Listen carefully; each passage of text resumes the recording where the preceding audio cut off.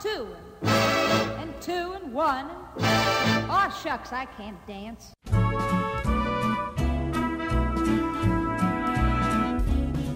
Hello and welcome to Stories from the OpenGov, a podcast dedicated to telling the stories about what open government and open data look like. My name is Richard Pietro, and I am joined by Jean-Marc Laflamme. He is the founder of Smart Villages and a smart cities designer for rural communities.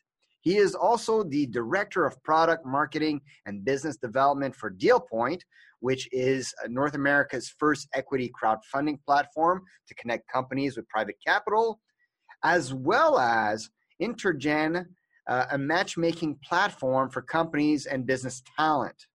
However, what is particularly notable about Jean-Marc's career is that he was one of the first webmasters back in the 90s for Industry Canada, and Export Development Canada. And Jean-Marc is here because I wanted to ask him how much things have changed since the 90s in terms of government engagement and online presence, as well as why it's important to market OpenGov and open data so we can bring about the change government and society sorely needs. Hello, Jean-Marc, and thanks for being here. Hello, Richard. Thanks so much for having me. All right. So as I mentioned in the introduction, you were one of the Canadian government's first webmasters. How did that all happen? Yeah, that was the old 90s, being at the right place at the right time, going to University of Ottawa, of course, and in that first year, taking political science and volunteering for my hometown MP, Parliament Hill, and seeing, wow, this is quite the system they've got here. I would read constituents' letters and take the information and put it into a spreadsheet for the MP to then glean on sometimes. and then I started volunteering as well for the United Nations. And it was at that point where I got a little bit of money from my lovely grandmother to buy a computer and hook it up to the internets. And it was a great time back then to be a pioneer in the internet and learn by collaborating with individuals that we somehow collided with in Ottawa. And a great thing about being in a government town, obviously, they were some of the first ones to get onto the internet and use it appropriately to share information from different departments. So my first job became working in a web team, converting Word documents into HTML for foreign affairs. And it was back then working with 20 people where we really saw the potential of digital technology to extend that information to citizens around Canada and the world, and for foreign affairs aspect, and reaching out on a global scale to inform, but truly it needed to become way more interactive.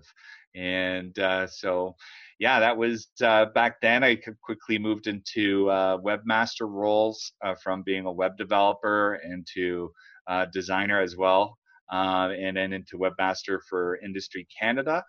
And I helped build the first Smart Communities program. If anybody will remember, only a few do. But before the Smart Cities, actually there was a Smart Communities movement under Industry Canada, and I was part of that and giving a few $million to various communities around the country to activate those communities with cool technologies to at first just extend the digital presence into everybody's lives on a local level. And then I worked, I got a job at Export Development Canada as webmaster and building very robust e-commerce platforms to service business and exports to the global stage. So you were obviously neck deep when it came to online presence for the Canadian government in those early days. And I'm curious to know, what was sort of the government mantra when it came to the internet? You said they were one of the first adopters, but how did they see on how to using the internet? You mentioned that converting documents, for example, was one of the things that they wanted to use the internet for. Like, how did the government want to use the internet back then?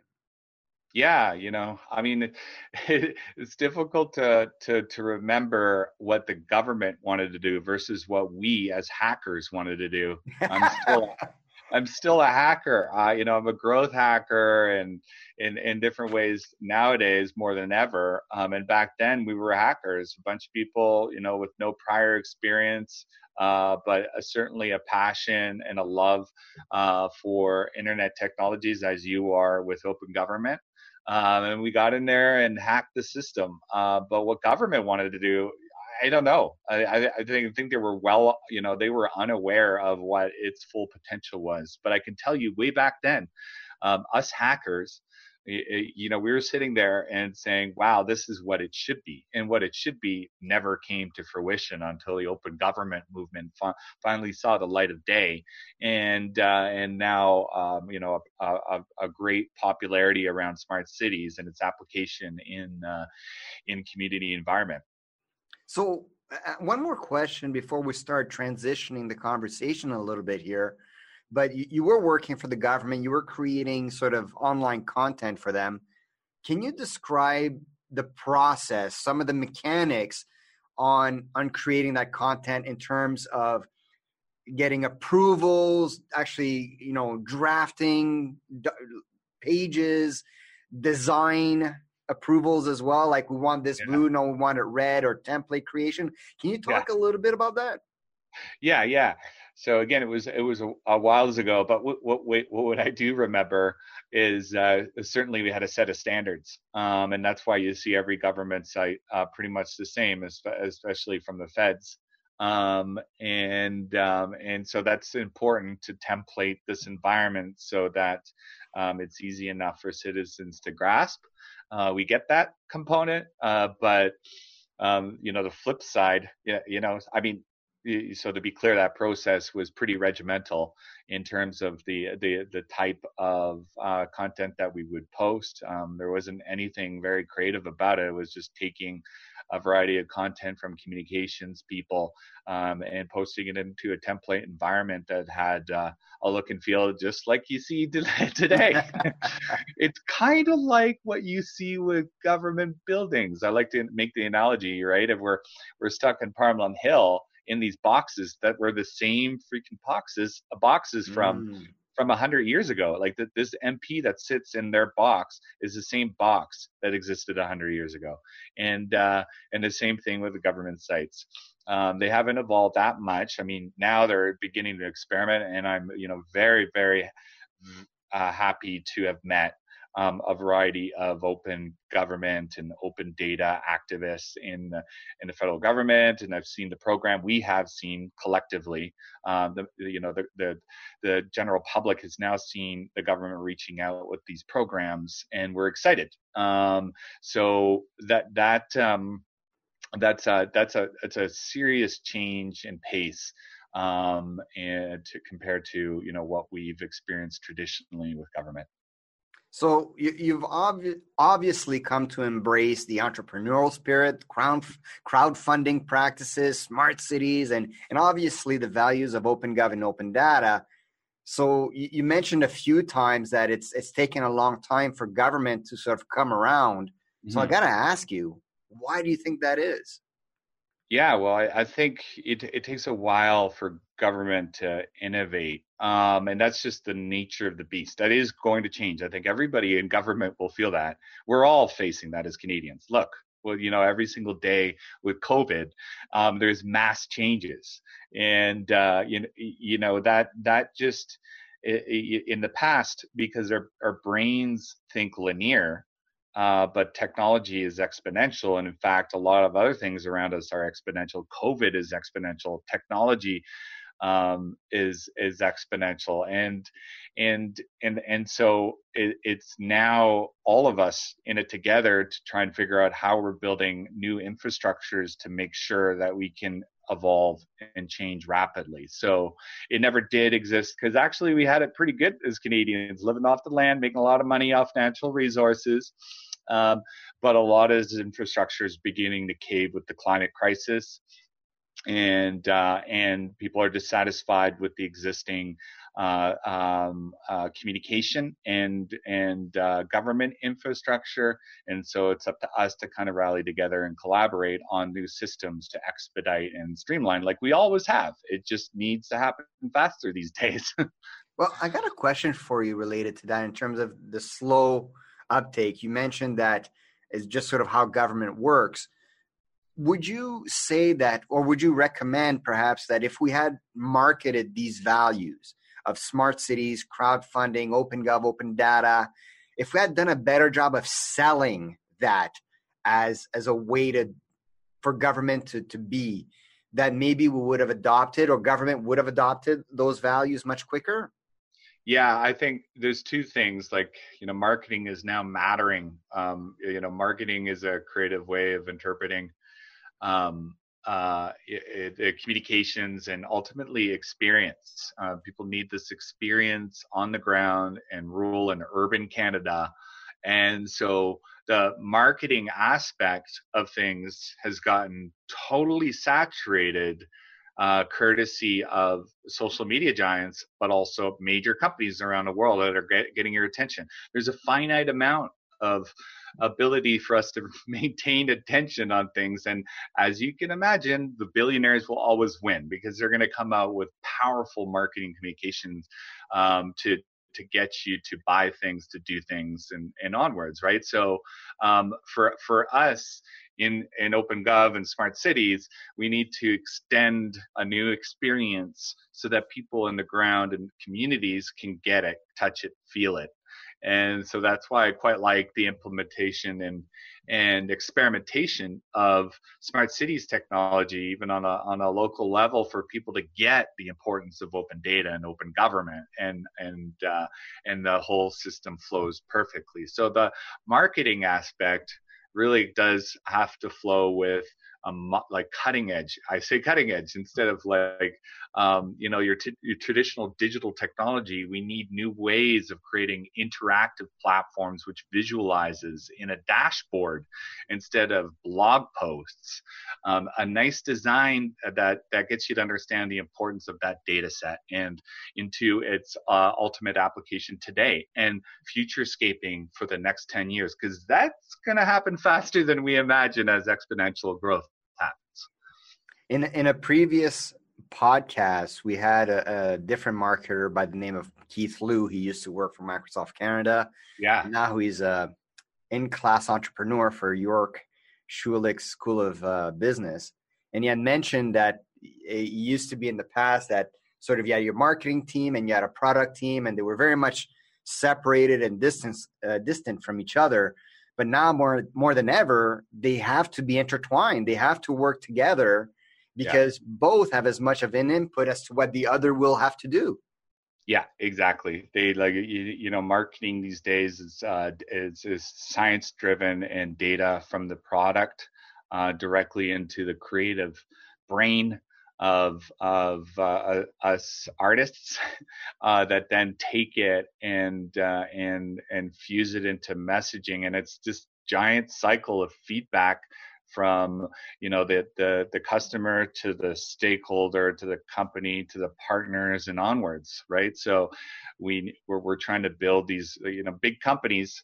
The Googles of the world have robust feedback and product cycles, which ensure almost real-time product development. And that's what we need for Canadians. We need that information and knowledge management instead of this one-way street of media, which is kind of falling apart at the seams if you haven't noticed, independent media especially, that one-way street of blog posts to a two-way street where there's civic engagement tools in place, and the governments and business development organizations authenticate this feedback loop and stop being gatekeepers and middlemen and just let that innovation flow and encourage the experimental grounds to occur so that we can all play on the same playing field.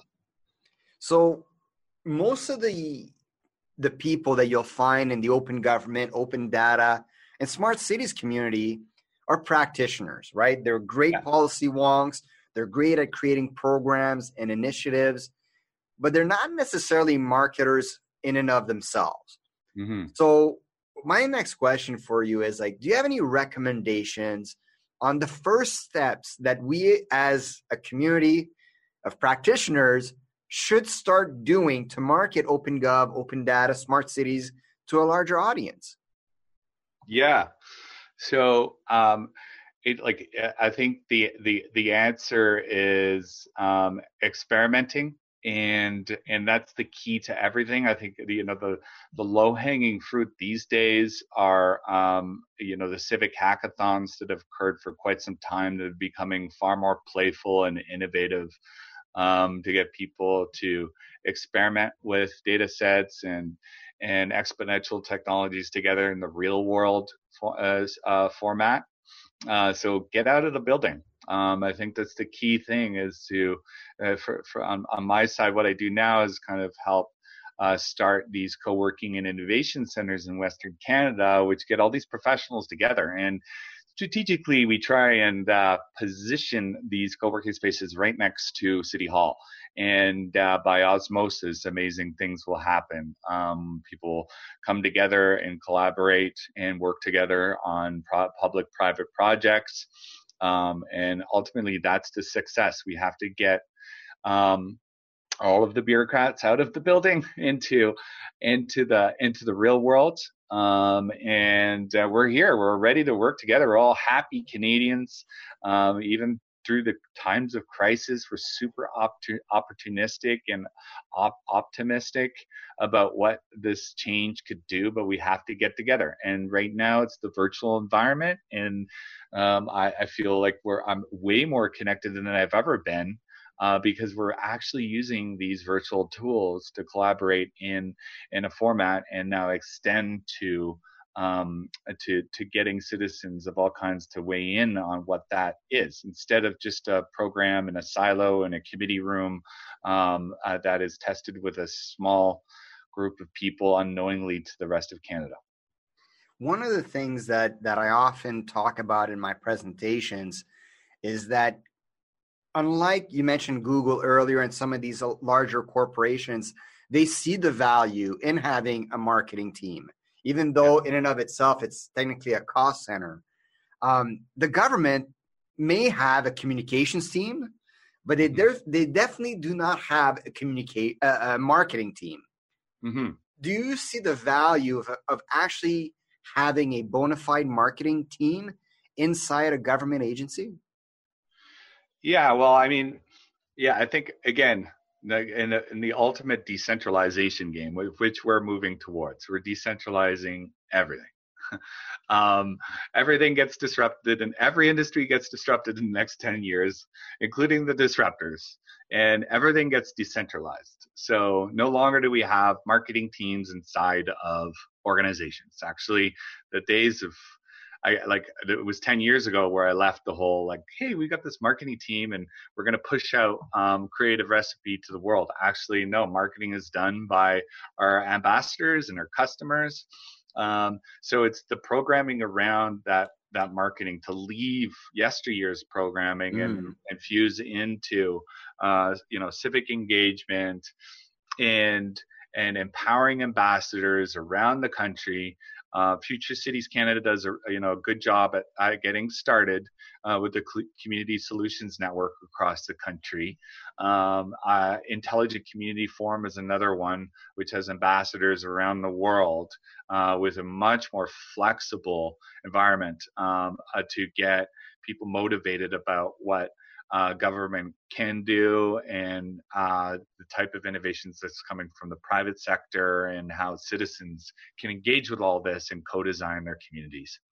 So in a nutshell, marketing inside of Gov, for sure, an understanding of what modern marketing is, but unleash the power to really get marketing, communications, collaboration, experience for citizens to take on. So then, and I'm just asking for clarification here. Yeah. Would you characterize then marketing as originally being sort of viewed as a very specific skill set that is honed by specific people, to now marketing is more kind of like a soft skill that everyone should have, like, communication skills, planning abilities, things of that nature. Yeah. The two top skills for humanity in the next, at least the next decade is creativity and critical thinking, right? So, where once this became the entire focus of a creative individual, whether you're an artist or a marketer, now it's what a lot of people want to do. I want to also talk about, you mentioned a few times now, sort of the creation of ambassadors of open government and open data, and how it's important for the public service to get out there, to get out of their offices, get out of their buildings, and with the community.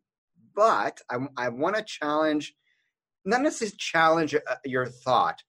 I want to bring up an issue that currently exists, a challenge that exists within the bureaucracy, which is the convention. The typical convention of a public servant is that it's not their job to go out into the community. It is the job of the elected official. And the job of a public servant is to execute the plan of that elected official. So there's a bit of a reluctance, at least for those that are uninitiated to open government, open data, and smart cities, to go out there because they don't see it as their role. First of all, it sounds as though you agree with my view here. Yeah, absolutely. Yeah, you're right, and I think it's up to the humans that do the job that they would like to make the decision. If they choose to be in their work environment under the current situation, that's great. If they don't, then give them the freedom to operate anywhere. Look, in a couple of years, we're going to have satellite internet beamed to every single corner of Canada. Hopefully will pave the way towards affordable living. And why, that the era of having everybody in giant offices are, at least now, coming to an abrupt end, and people are understanding how they can operate virtually from home, the comforts of their home, or in smaller co-working spaces or different groups. And, this has been the lifestyle, as for a lot of the world, flying around every single direction for the past many years, to collaborate with other individuals around the world. And now from COVID, we're able to plug them in to the matrix and in a virtual environment so that we can cross-pollinate in much better ways. So I think everybody needs to do that. Decision is up to the government employees and ultimately the citizens that kind of work together and finding these new models.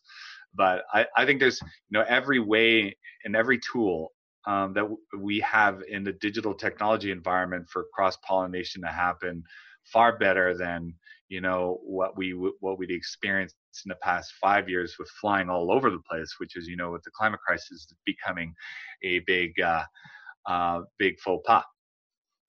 So, along those lines, you mentioned something earlier when you were talking about your early days as a webmaster with the government and as a web developer, that you there was two lines of thought. You had what the government wanted to do and what the hackers thought the government should be doing. Yeah. Let's say you're in that same position right now, or let's say back in those 90s, a pandemic like COVID-19 presents itself and government has to force its hands. What would you have said? What does that 90s hacker say to the government today that it is perhaps different or similar than what you would have said to the government 20, 30 years ago? Yeah. So, we're in the same boat again. It's back then as hackers were like, let's just open up all this data. Let's go. I got to convert as many Word documents as possible to HTML to get this content prior to social media out on the internets for thousands to see. And in this day and age, in a hyper-connected world with a supercomputer in our pocket, we're now able to get all that information. But the thing is that it's still the one-way street. We've got government issuing releases and using multimedia in one direction and social media trying. They weren't they didn't expect to take on the lion's share of all community development work, but that's what they were given the keys to, and they made billions of, and now shareholders are holding this accountable for. So, how now as a hacker, we have these tools to engage in a whole new level to present communities with smart cities dashboards on exactly what the health is of their community. I think right now we're speculating ad nauseum using everybody's opinion in a fire hose on a channel that's been overstressed. And the same thing can exist with a lot of old infrastructure before it fails. And so now the hackers of today are saying, look, we've got all these tools. Let's start using them and testing them out so that the next virus, undoubtedly when it will happen, we're positioned with smart cities dashboards to actually understand the facts per community. It's not this giant multi-week, could be multi-month process of a roller coaster with government getting a certain data set and the citizens getting a whack of everything, right? So how are we optimizing the flow of information? And that's basically what we did back then in the 90s. How are we optimizing the flow of information from government to citizens? And now with all sorts of really cool tools, we can really cycle this into a beautiful feedback loop. And I think that's the problem a little bit. And that's why I keep talking about marketing, OpenGov, and open data. You mentioned these dashboards, these smart cities dashboards. I know there's at least 2 that exist. I use them frequently in my training and workshops. And that's the city of Toronto has a dashboard. Yeah. And the city of Edmonton has a really great dashboard. Yeah. But I would be shocked if even between those 2 cities, 1,000 people knew about them. Yeah. So and that's what I mean in terms of there's a lot of great programs and initiatives that are being put out there, but nobody knows about them. Yeah. What does the government need to do to get these great open data sets out there, these great dashboards out there? So the community, residents and citizens can know about them and use them effectively. Yeah, there's nothing like a good virus to shake things up, eh? And, I speak, first of all, in all seriousness, it's crazy what healthcare workers and Canadians and people around the world are having to endure. But it's also making us realize, okay, how are we going to optimize that flow? Because we've just started with these dashboards and they're not known. And in fact, we weren't giving the attention because we were addicted, and we still are obscenely addicted to these social media channels.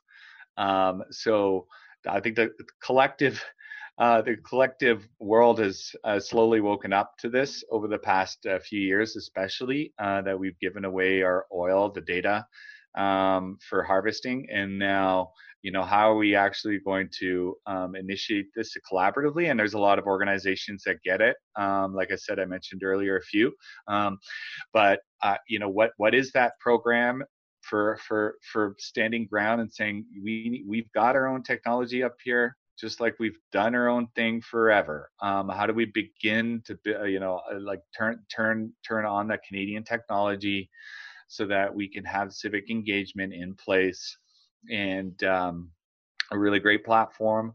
A Place Speak out of Vancouver has been doing it for a decade and working with municipal governments to open up data and engagement in different ways. And now there's a whole plethora of different dashboards that you can plug into so people can quickly visualize. But it's just not mainstream yet. And so that collective revolution that you're part of, that your listeners are part of, is something that I think we can piece together. And now more than ever is critical to get the solutions to communities on affordable living and exponential health and all sorts of great new economic opportunities that we can drive go forward.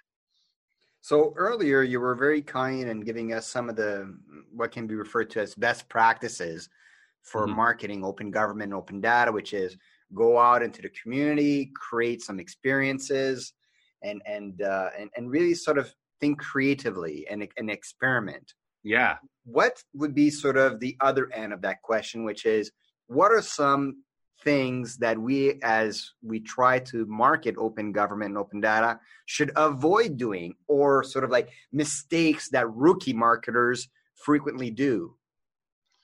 Yeah, rookie marketers. I mean, like, you know, I think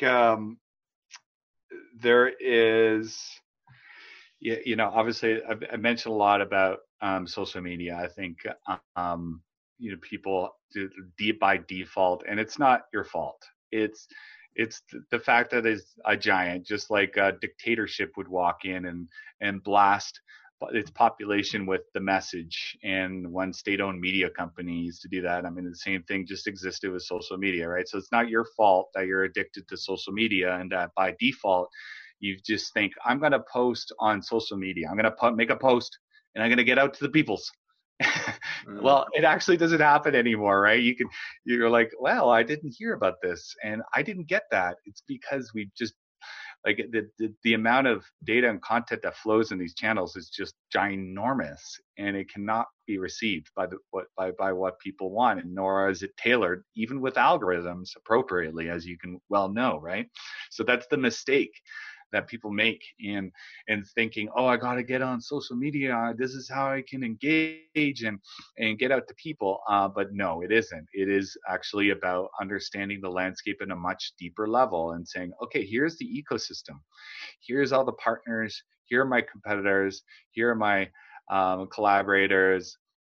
And how are we all going to work together, and how am I going to reach out? Yeah, using social media at times to engage, but all sorts of other physical and virtual methods to create relationships, experience, and grow trust, and be transparent. Yeah. You know, and 90% of people's thoughts and behaviors are driven by their unconscious mind. So people respond most to the dopamine rushes. And so when you tap into these emotional drivers that influence how people feel about themselves and the world around you, you influence this behavior. So this is what this new experience is all about. It's not about marketing. It's about mattering. How do you get and create these relationships, experiences offline and online, and create a new positive outflow with something tangible. So from open government, then produces a fantastic new experimental city with universal basic income and all of the Star Trek tools that we have as an experiment, right? And you know, that's what Google and Sidewalk Labs would like to do with a little neighborhood in Toronto, saying, look, here's what we could do with waterfront Toronto, and as an experiment on 10 or so acres, and get people excited about what the possibility is for, you know, optimizing this information from data to physical garbage collection. And so that's it. It's the actual tangible experience on the ground that needs to be connected to these virtual tools that really create marketing. It's marketing is not about that making that post anymore. Yeah, it's going to take more than just putting it out there. Going viral takes a lot more work than you think it does. Oh yeah, look at all these people that have go viral on YouTube. It's either by accident or, you know, with you know millions of dollars behind them to make that program happen. Yeah, I want to go back real quick. You mentioned Sidewalk Labs. We got to start thinking about wrapping up the episode, but I always frequently use Star Trek: The Next Generation as this idyllic future that we can aim and strive towards. But much like what I think Sidewalk Labs, you were saying, is trying to accomplish. But what you don't see in Star Trek is all the regulations and the laws in the background that should be in place to protect individuals, protect privacy, protect data, while still giving access. And I think that's the problem sometimes, is that we get too excited with technology and don't think about the ramifications. But we're growing, we're learning, and I think there's some really smart people that are making sure that we're protected. Oh yeah, God, yeah. This has been a multi-year process of stakeholders offline and online, and I know them, and how they've engaged throughout this entire process and learned. I mean, none of this is, we're not walking into this as so-called experts. These are brand new experiments. Make no mistake. So even with engagement, we're going into these and saying, okay, look, here's what this party wants and this what this side wants. And you go into it with trust and mutual respect for each side. And then, a year later, all of the stories come out, get spun by media in a different way and slander. And so there's a different understanding of things. But through all of that fire, we'll grow a better product before it's launched. But we do need the experiment. And that experiment could go sideways, but that's okay because we're all watching it happen in Canada and the world. So you can say, great, I'm going to take that. I'm going to do it this way with this kind of engagement process and these kinds of strict open data standards and policies and these kinds of technologies that are directly applicable to my city. Not every solution is the same, and they're all going to be wildly different. I like to work with small rural communities on very, very different implementations that are meaningful versus the big city. And it's fun to experiment. All right. So like I said, we sort of got to start wrapping up here. And I want to give you a chance. Is there anything that we've covered a lot of things, but is there anything that you feel we haven't explored enough or that we should bring up before we conclude? I think it's really great that everybody in this day and age, and through all of the crises that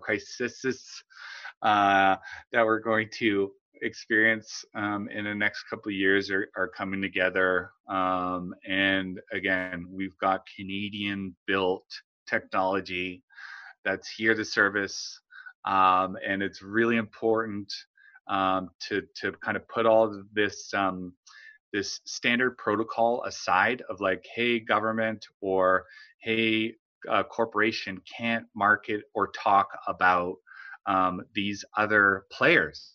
And so we all have to say, look, this is a critical time in humanity with the climate crisis and COVID and the recession for us to say, look, here are some really great tools in the private world. We're ready here for you to use. Like start using them and start playing with them. Instead of saying, no, we have to abide by certain rules and regulations over what we can or cannot say. And so that's important. And then showcasing these case studies around the country of people that are hacking the system.